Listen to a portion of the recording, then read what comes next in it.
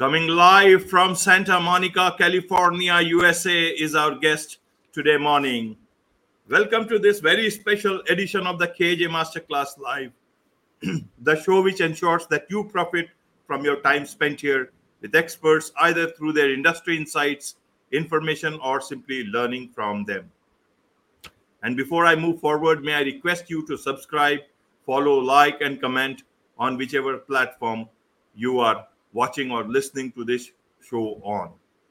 And today we have Bob Wheeler, financial expert and motivator, book author, and founder of the Money Nerve. Welcome to the show, Bob. Thanks for having me. Happy to be here. Thank you. Thank you for your time, Bob. So we will be talking about, as the topic says, about how emotions impact our financial decision making. So my first question is the topic itself. How do emotions impact our financial decision making, Bob? Well, they mostly work unconsciously. And what may happen is if we're afraid of getting a promotion or we're afraid that we're not going to be able to buy a house, we might make financial decisions based on our fears or based on the emotions that we're just not consciously aware of. Okay.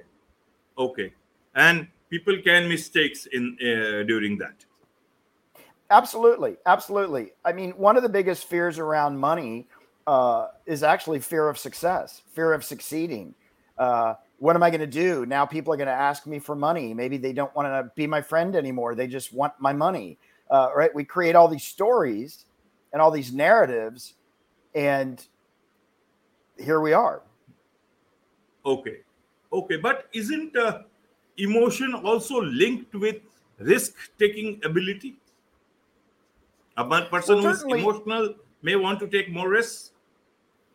Well, certainly some people may be excited by taking risk. Other people may be afraid of taking risk. But in our daily lives, whether we're investing, whether we're saving, whether we're overspending, there's a narrative in the back of our brain that's talking, saying you don't have enough, or I hope everybody's impressed with what you bought, or you better present really well. But yes, certainly there are people that will not invest money out of the fear of taking a risk, for sure. Okay, Bob. So a lot of people, you see, money. You have written a book called The Money Nerve. Right. You also run an organization. You are the founder called The Money Nerve itself. Yes. And you know, when you talk of money, for some people it's like touching a raw nerve. You know. Sure. So each one, as you say, has a money nerve. Can you tell us where it is and how to activate it? So it's in different places for all of us. When you win the lottery ticket, when you get a bonus you didn't count on, you get so excited. Your chest expands and you just feel the joy. Your whole body comes alive, right?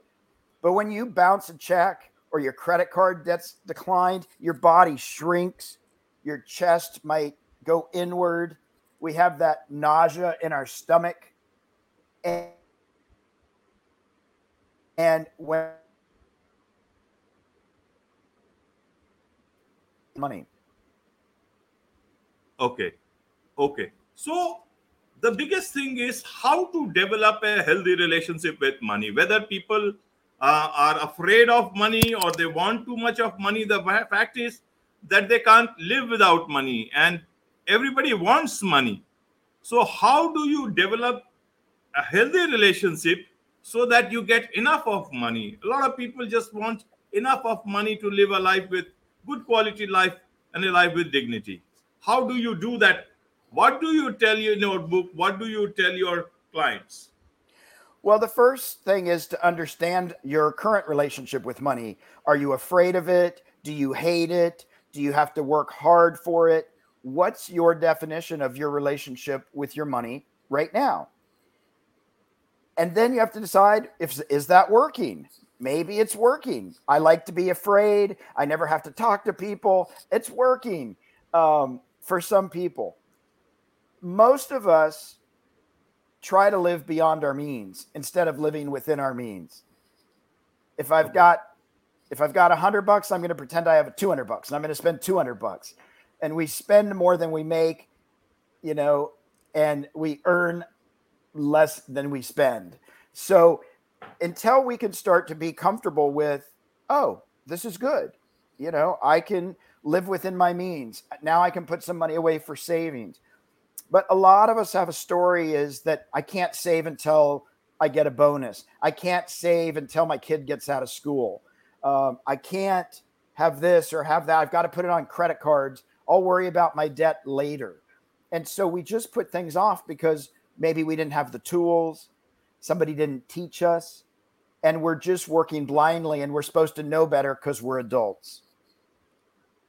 Okay. But isn't it a cultural thing, Bob, that in India, generally, my grandparents used to tell me about the importance of saving money. Mm-hmm. But things are changing very fast, even in India. But in the US, it's been more of, spending money on a lot of things, buying new things, living life for the on the day itself. So how do you tell people in today's backdrop that you got to save money and that you got to live within your means? What do you tell in your book, The Money Nerve? Well, the way I get people to look at saving and getting rid of debt is I ask people, what do you want in your life? Do you want to have a house? Do you want to put your kids through college? What kind of legacy do you want to live? And are you managing your money in a way that's alignment with what you say you want? Are you being in integrity? Are you actually saving money, or are you taking your kids' college money and spending it on vacations? And so it's important to get really clear on what you want in this life, so that then you can say, okay, well, I want to have a house in 5 years. Let me start saving for that. How much do I need to save for a down payment? Especially with the economy and things going crazy in different parts of the world, making sure you've got your debt handled so that you don't get caught with surprises if you lose your job or if money is temporarily not available. And so it's really important, regardless of how things look. People that are wealthy, they're still doing the work. They're still looking at their budgets. They're still putting money in savings. Being wealthy and being rich doesn't mean I now can spend limitlessly and just spend whenever I want. There's still a responsibility in managing your money at any income level. Right. So what is the biggest hindrance for anybody in having money? People want to do work, they work, and they may spend also. A lot of people spend money and save at the same time. Why is it not the same with everybody? Is it because, why is it not? Well, it's interesting. Some people do spend and they save, but they save more than they spend, or they only spend when they have a windfall of money.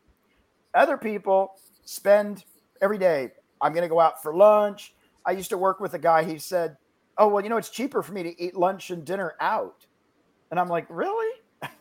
He's spending all his money on meals and then wondering why he doesn't have any money because he didn't want to make his own meals. So it really depends. There can be 5 people with the same amount of income coming in, and people have different priorities. Some people are going to feel like they shouldn't spend anything just in case. Other people will say, I'm going to spend everything because who cares? I could die tomorrow. And so really what we're bringing in is our childhood baggage and our childhood mindset when we're making these decisions. And a lot of them are unconscious. Okay. So somebody who has just started his career, or you can say even such a few years into work, what would you tell them? Saving is one part. Are there any other tips that you would want to give to people, especially the younger generation? One of the most important things is, where does your money go? Creating a budget or a spending plan. How much is my rent? How much do I spend on food? How much do I spend going to the movie? How much is my car insurance or my motorcycle insurance?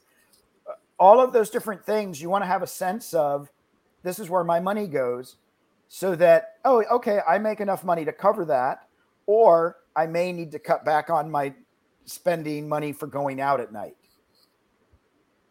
Right. So what should people generally should save for? Is it for their children's education? But then a lot of people will say, okay, I'm not married and I don't know when I'll get married. Or what is the most important thing that people should save for? Well, again, if you're not married with kids, probably saving for college doesn't make any sense.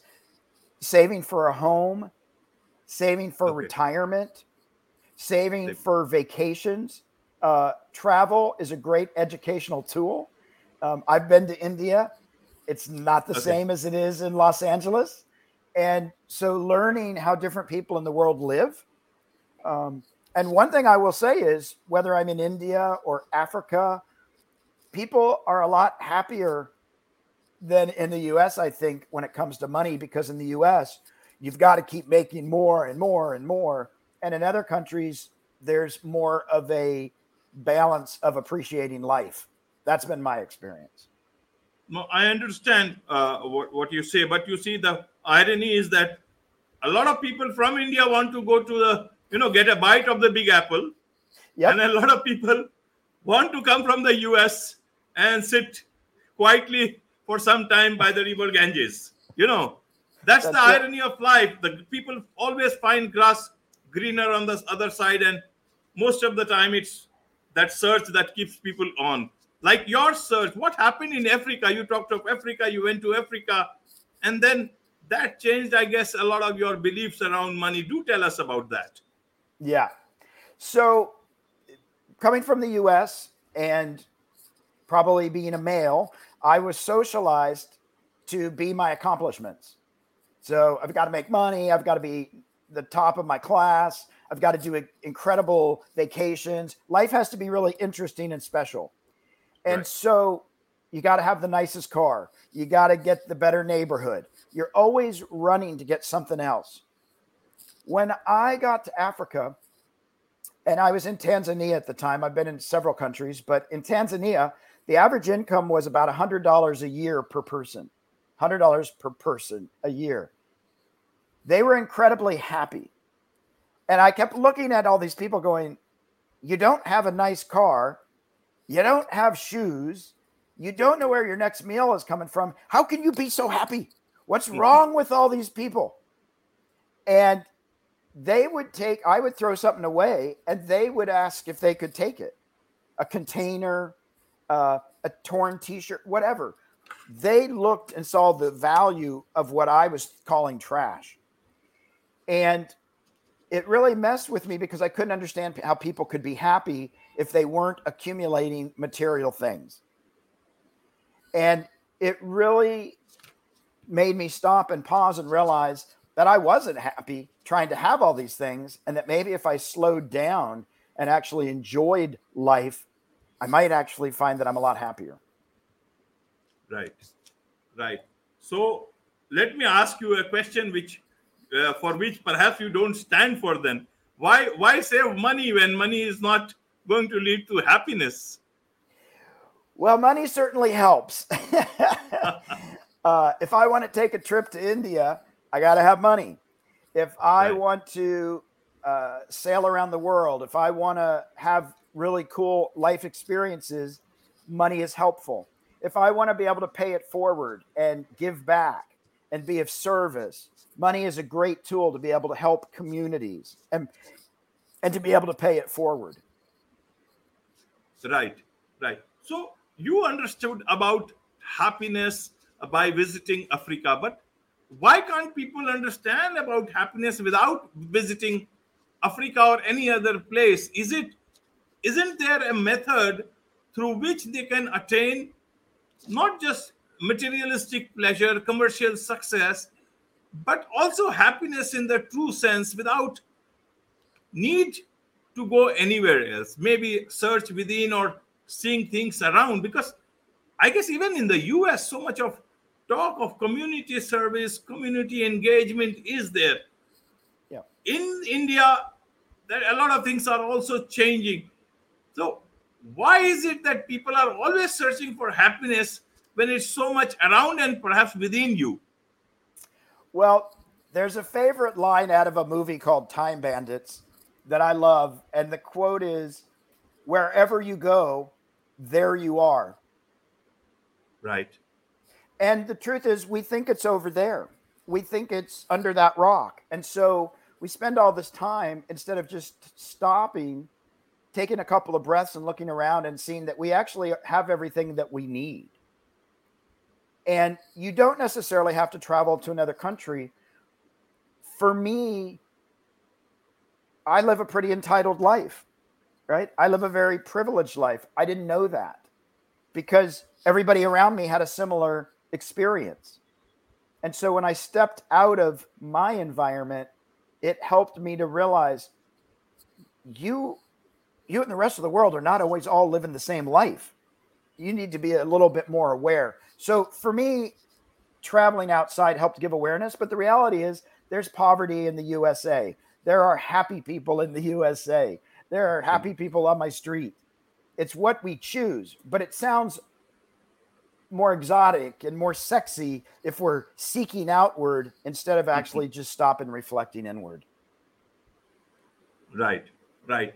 Tell me a bit more about you, Bob. Means you are a very interesting personality. You talk about money, you tell people about how to have a healthy relationship with money, but you also have visited Africa, you have visited, you have climbed Mount Kilimanjaro, Yeah. Mount Everest base camp. Tell us about that part of your life. What has been your learning? What has happened? Tell us about that. Yeah. So I love being out in nature, uh, being able to hike to the top of Mount Kilimanjaro, going to base camp. Being out in nature is a mental exercise more than it is a physical. And I love that it's me going at my own pace. So if I don't make it up the mountain, it's my mental space telling me I can't do it or to give up. And so I find when I'm out in nature, it's a place for me to get grounded, to reconnect with myself, to feel the earth. When I'm in LA, I could Uber, people take care of me, everything's going on. When I'm up on a mountain, I'm carrying my pack. And Right. I may get a little bit of help, but I have to do things myself. And I like being reminded that I'm just like everybody else.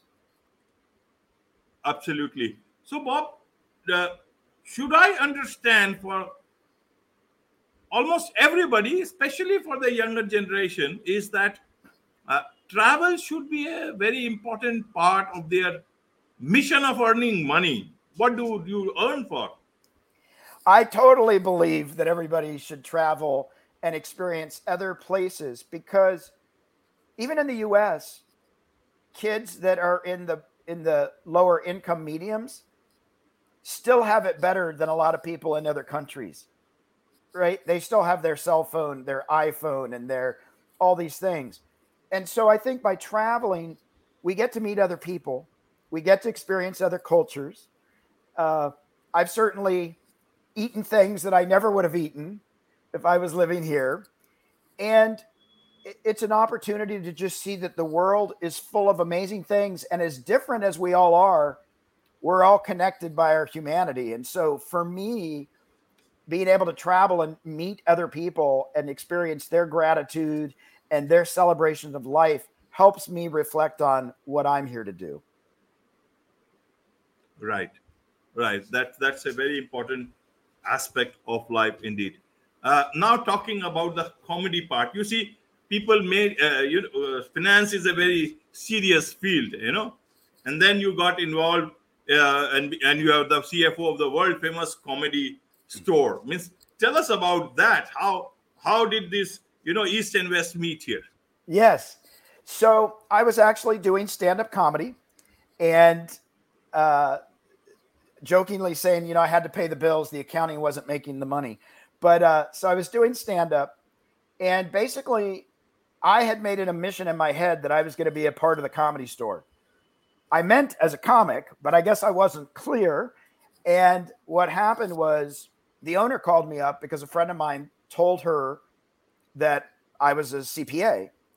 And they called me up and said, look, we're about $100,000 in debt with payroll taxes. Everything is a mess. You got to come help save the store. And I just wanted to do comedy, but all my friends were comics. I had the background, and I said, okay, I got to save this place. It's iconic. It's historical. And this is where I perform. And so 25 years later, I'm still at the club. And thankfully, we had a couple of near misses, but we are alive and thriving. And for me, comedy is a great way for me to actually educate people around money. I can tell a story and people will laugh and then say, oh, wait a minute, that's me. Oh, I was just telling a joke. I guess you're right. It's a way to disarm people about a very serious subject. Right. Obviously, it's better to, listen to a joke and get serious about your money rather than becoming a joke by not having money. Sometimes, absolutely. You lose all your freedom if you don't have the basic amount of money. I'm going to write that down. I'm going to save that. That's good. No, I felt it. It's not that life of journalists is not always that rosy. You work in the best of places, but you may not earn as much as you want to, or the needs of life may not be. And everybody goes through their own challenges in life. And one of the biggest things that I have seen, Bob, is that not having enough money or basic money can take away not only your freedom to choose, but your freedom to have the basic sense of day-to-day life itself. That should not be. Absolutely. And when you don't have money, it impacts your health. You aren't able to do preventive care. It impacts the way you show up at work. It impacts the fact you may not be able to eat 3 meals a day. There's so much that is impacted by lack of money. People with less money tend to have a shorter lifespan. And there's just so many statistics around health and money and just having the basic necessities. Right. Absolutely. Totally agree with that. So, Bob, it's late out there. It's quite late in the evening. And I understand that. And we have talked about something very good, and a lot of tips you have given, a lot of insights into life, insights into how one can look at life and money and can have a healthy relationship with money. The last question I'll ask is, how do people contact you? How do they get your book? How do they take your help, your services, if possible? Absolutely. So my website is The Money Nerve. Okay. That's nerve, not nerd. I'm a nerd, but it's The Money Nerve. And that's got my website. It's got my book. It's got my podcast called Money You Should Ask, where we talk about money. It's got my online course. It's got access to my CPA practice for people that want to have help with their taxes. There's a lot of great free resources and tools, and people can reach out. info@themoneynerve.com, info@themoneynerve.com. And I've got a great team of people, and we're happy to. You indeed do. Yeah. Thank you. Yeah. Thank you, Bob. In fact, I will include quite a bit of this, your social media and, all those details on the YouTube description so that people can find it easily. Thank you. Thank you for your time, Bob. With all this, it's a wrap on this edition of the KJ Masterclass Live. Thank you so much indeed for your time. Have a good night. Thanks so much.